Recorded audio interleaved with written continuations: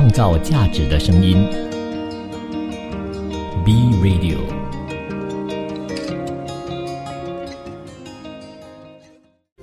新趋势、新商机、新兴商业模式。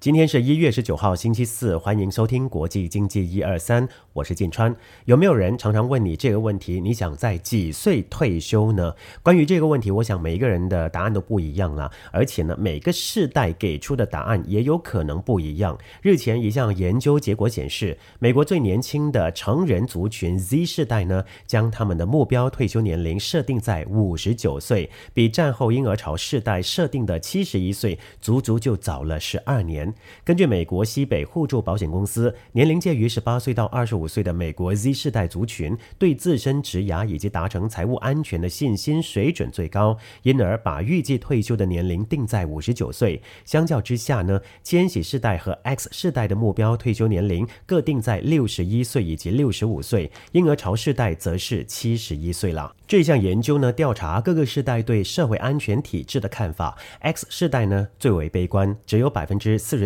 受访者认为自己有需要的时候能够获得社会的保障。千禧世代认为必要时候可以获得保障的比率呢是52%，至于 Z 世代是55%，婴儿潮还有其他世代则是70%。对于我已经实现或将实现长期财务安全的议题， X 世代的看法也最悲观，只有58%受访者认为如此，千禧世代66%， Z 世代、婴儿潮以及其他世代呢则是70%。根据这项研究， Z 世代在疫情期间累积财富和寻求理财顾问合作的程度最高，而且呢，这个年轻族群对事业发展和达成财务健全的信心也比较高。而且在疫情期间，每10个 Z 世代呢，就有7个人储蓄增多，也有较多人寻求专业理财帮助。29%受访者就说，疫情前并没有寻求理财顾问的协助，但是目前呢，正与理财顾问合作或是规划进一步的行动。不过呢，有近75%的 Z 世代认为需要改善财务规划。而这项研究也说Z 世代呢，虽然期盼提早退休，但是金钱呢，并不是多数人上班的主要驱动力。只有36%认为上班主要的目的是追求金钱，近2%，64%的 Z 世代认为工作最重要的就是有成就感，那是他们所追求的啦。虽然说打工呢未必是要储蓄，要寻求一些财富的自由，不过呢，的确在我们有能力工作的时候，还是希望能够储蓄更多的钱，为我们退休年龄或者说退休之后的生活呢可以有所保障。如果没有足够的退休金呢，退休真的谈何容易啊！新加坡在2022年全球养老金指数排行榜当中评选为亚洲地区拥有最佳退休养老制度的国家，全球排名第9，前3甲国家呢都在欧洲，分别是冰岛、荷兰以及丹麦，都获得 A 的评级。随着全球人口持续老龄化，如何为年长者提供充足的收入保障越来越重要。到底这3个欧洲国家的退休养老制度有什么优势呢？首先，冰岛的养老金制度由3大支柱所组成，分别是由税收资助的国家养老金、同收入挂钩的职业养老基金以及个人养老金计划。而当地法律规定，16岁到70岁之间的雇员必须缴纳职业养老基金，数额是税前薪资的12%，其中4%从雇员的工资中扣除，可抵扣个人所得税，另外的8%则由雇主负责来缴纳。冰岛的法定退休年龄是67岁，公务员则在65岁退休。一个人需要在冰岛居住至少40年以及以上，才能享有全额养老金，而每一年可以获得的国家养老金相等于平均年收入的15%。如果国家养老金不足，他们还可以获得补助养老金，也或者是申请其他的社会援助。此外呢，退休者所获得的养老金与收入挂钩，当某个人的月收入超过一定限额的时候，养老金就会减少甚至是取消。根据经济合作组织的数据，冰岛2021年养老金资产高达1642亿美元，相等于冰岛国内生产总值的 208.4%， 而每一名退休者的每年基本养老金是21400美元。第2名的荷兰呢，他们的养老金制度包括了国家养老金以及职业养老金，而目前荷兰的法定退休年龄是66岁07个月，到了2025年将会提高到67岁，而未来则会根据荷兰的预期寿命而调整。无论什么国籍，每当人们在荷兰生活或是工作1年，他们的国家养老金就会增加 2%， 意味着说，如果要获得全额养老金，就必须有50年的公款，否则就必须根据公款的年数来计算养老金。如果搬到荷兰境外居住呢，养老金数额可能会减少。至于那些无法领取全额养老金，并且没有其他足够收入的退休者，他们也有机会获得一些填补。而分析指出呢，荷兰的养老金不仅是覆盖范围广，缴存率呢也很高，而当地企业职工的养老金平均缴存率呢是薪酬的 18.4%， 而在美国只有 14%。 经合组织报告说，荷兰2021年的养老金资产呢超过2万亿美元，相等于荷兰国内生产总值的 209%， 而每一名退休者的每年基本养老金呢是14431美元。至于丹麦的养老金制度呢，是以公共养老金为主，当中呢可以分为基本养老金以及根据个人经济情况发放的养老金。另外，当地还有全资固定缴纳计划 ATP 和职业养老金计划。目前丹麦的法定退休年龄是67岁，到了2030年则会提高到68岁，未来则会根据当地的预期寿命而调整。不过呢，一个人在符合条件的情况之下，可以选择提前1到3年退休，并且享有提前退休福利。那公共养老金是由国家财政支出，一个人需要从15岁开始在丹麦居住满40年呢，才能够享有全额养老金。至于在 ATP 计划下所缴纳的数额呢，则是根据员工每个月工作时间而定，并由雇主和雇员来分摊，其中雇主承担2/3，其余则从员工薪资中自动扣除。至于职业养老金计划下的缴纳率呢，由劳资双方来商定，比如介于 10% 到 18% 之间，这就取决于员工的薪资而定的。经合组织的数据显示，丹麦2021年的养老金资产总值1904亿美元，相等于丹麦国内生产总值的 50%， 而每一名退休者的每年基本养老金是10126美元。如果真的是要达到退休的年龄，或者让自己呢在某个年龄达到退休这样子的一个计划呢，真的必须要做好储蓄，好让自己的退休生活还是过得比较体面一些了。创造价值的声音 B Radio， 新趋势、新商机、新兴商业模式。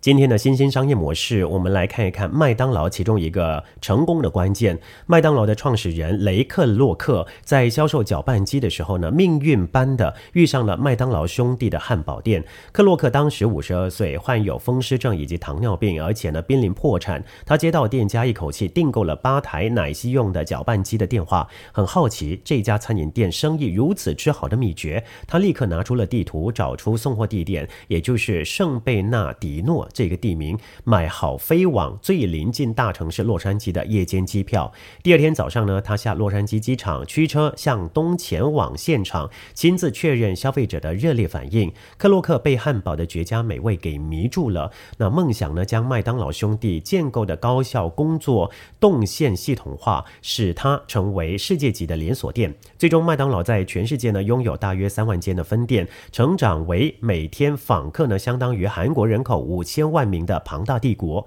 克洛克年轻的时候呢，为了寻找能够销售纸杯、搅拌机的新市场，一直在棒球场、动物园还有海边、赛马场等等各种现场奔波。30多年来，他曾经担任营业员还有管理者，也累积了一些内功，最后呢才幸运的遇到了麦当劳，像蝴蝶一样展翅高飞。分店选址和店面开发是麦当劳成长的核心课题，克洛克会亲自去看看这些候选地点。据说他找到有潜力的用地之后呢，会开车在周边就兜来兜去，进入小区、酒吧或者超市，观察店家是否与人们打成一片，以及人来人往的情况。他回顾说，寻找能够从空无一物的空地呢，跃升为1年销售额达到100万美元的分店用地，这项工作需要高度的创意，同时也是给人最大成就感的事情。而当时麦当劳的职员提出单调指数的创意，社区的单调指数越高，麦当劳事业成功的可能性就越大。而这项假设是一种逆向思维策略，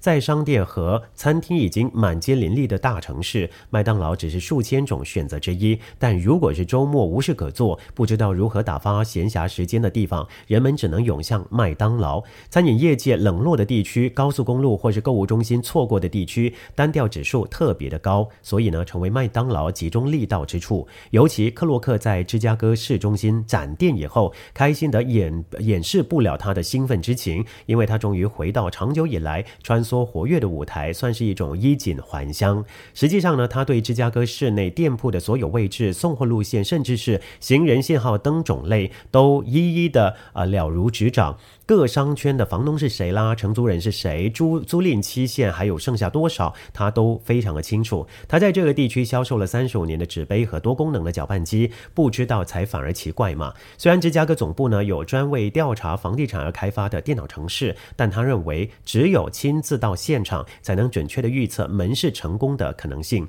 而当时超过4000家分店，他都放在脑子里，而且呢，为了不失去房地产感，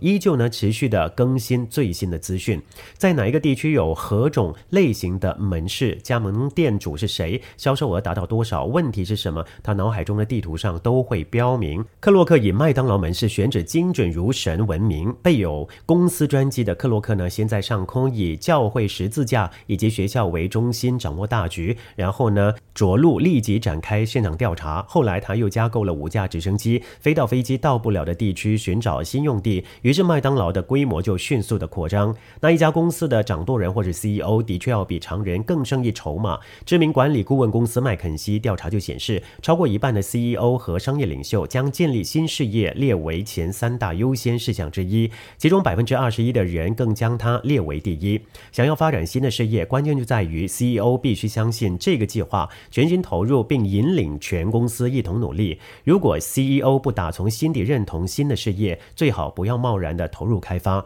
究竟要成功建立公司的第2曲线， CEO 应该要做到哪一些事情呢？设立高远目标，追求成为产业的独角兽。想要让这个新事业收入占公司总收入的50%，就一定要设立一个高远的目标，更大的愿景。只有小变革或者优化现有状态，很难大幅的提升公司收入。发表宏大的愿景之前呢， CEO 要能够精准的发掘问题，设定准确的目标，到底公司要做哪一些事，走向哪一些领域。一旦决定好呢，就要确保公司前进的时候不被偶发的获利冲昏头，忽略了长期的目标，越走越偏啊。假设新的业务事业应该怎么办呢？的确这个新业务呢没有办法确保一定会成功，但重点在于如何设定目标，以及公司前进目标的根本实力。也就是即便呢某一项新事业失败，再开发下一项就可以啦。再来，不让新事业呢流于例行性的业务。新事业要能够激发公司内部的明确改变，如果投入的时间、人力、金钱成本不够多，就会看不见明显的改变。 CEO 一定要避免让新事业最后流于例行性的业务。因此呢，针对新业务， CEO 要规划出独立的资源，包括资金、团队，还有确保可以长期独立的运作。再来，找出有潜力成为新任 CEO 的人。既然 CEO 对一间公司新事业有那么强的影响力，假使有人力流动或是意外发生，新事业可能因此停摆，所以呢 CEO 必须从现有的团队中寻找有潜力成为未来新任 CEO 的人。这样的人呢，通常必须具备改革的前瞻眼光，同时有执行背景，知道如何实际的运作业务，才不会天马行空提出不可行的方案。通常会比较不建议从外部找人，同时提拔内部员工，如此会造成团队的混乱啊。再来， CEO 一定要替公司设下里程碑，让全体有明确的目标遵循。另外呢，也要规划检核机制，确保每个过程 CEO 都能阶段性的来检核新事业有没有达标。而更重要的是呢，必须要清楚的布达公司成员新事业成功与否背后的影响，比如成功了，公司收入增加，全体员工将会给予加薪，以此来激励员工努力达成目标。最后，持续的沟通也不断的付出。新事业建立之初一定有许多的问题，而 CEO 呢必须明确的建立沟通系统，包括对员工、对外部支援公司的布达，甚至向新闻媒体啦，还有大众呢发布内部的消息。沟通如果有落差，恐怕就会影响新事业的发展。休息一下，稍回来我们关注东盟方面的新闻，锁定 B Radio， 创造价值的声音 B Radio。